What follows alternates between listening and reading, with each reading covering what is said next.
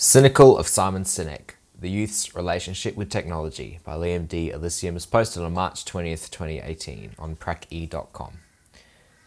If you're an educator of any kind, or have had any slight professional involvement with the millennial generation, you've most likely been exposed to the very persuasive words of Simon Sinek. His viral speech about millennials has been viewed over 19 million times across the globe, and has pretty much become the flavour of the month mantra of the progressives within the educational field. In my own personal experience, I've lost count of the times it's been shared with me, it's been popped up as recommended viewing, or I've made to sit through it at a personal development day. It comes as a little surprise. Who can resist Sinek's charismatic demeanour, the teary shots of the audience members, or the emotionally stirring piano music playing in the background? I was completely on board with his message the first time I saw the clip, which even led me to a self-imposed social media exile, leaving my phone at home on outings for a while. However, after further experience in the classroom dealing with these millennials in the flesh, my opinion on the youth's relationship with technology has transformed again. So much so that now I see Sinek's message as more regressive than progressive. It is now a well-held tradition for the older generations to trash the younger generations, branding them with the usual stereotypes. These include terms that Sinek lists himself, such as being narcissistic, lazy, entitled. These titles are found most when describing the youth's relationships with new technology. Humanity's fear of innovation and the widespread use of new technologies is not new. The World War I generation feared the radio, the World War II generation feared the television. The baby boomers feared video games, and now Generation X fears social media. Humans are creatures of habit who fear change. It's a natural cycle, moving from embracing modernisation as a kid to fearing societal revolution as an adult. I do not believe that the sky is falling in, however. Why?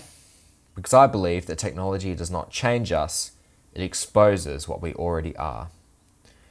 A major disagreement that I have with Sinek's message is the notion that today's youth are not experiencing any deep and meaningful relationships. Through my own personal observations working within schools, I can appreciate how the kids of today interact has certainly changed from traditional methods. This may seem like a loss of ideals to the older generation, but kids these days get just as much social interaction as they have done previously, just as taken a different form.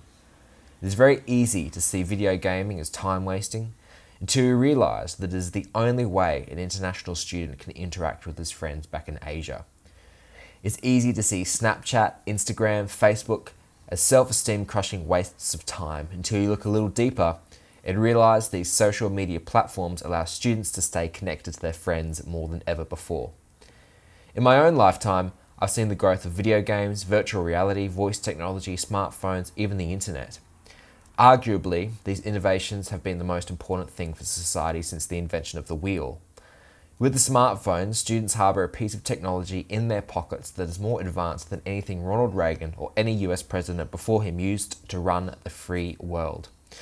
Smartphones are what modern society runs through, whether we like it or not. It is not just the youth either, this goes for everybody. Radio, television, movies, even social interaction have all been combined into one compact device. I'm not saying that this is not something to be concerned about. I thoroughly agree with Sinek that the youth's exposure to some of the elements of today's smartphone usage needs to be monitored. However, I believe Sinek does not give today's millennial generation enough credit, and they are coping just fine with modern technology. Hell, I graduated from school in 2013, and students these days are already savvier than me when it comes to classroom tech and lingo.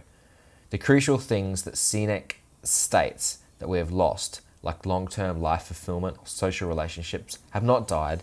They have simply transformed, as has society, into something new. I'm not denying its importance, but I refuse to become Chicken Little, screaming that the sky is falling in.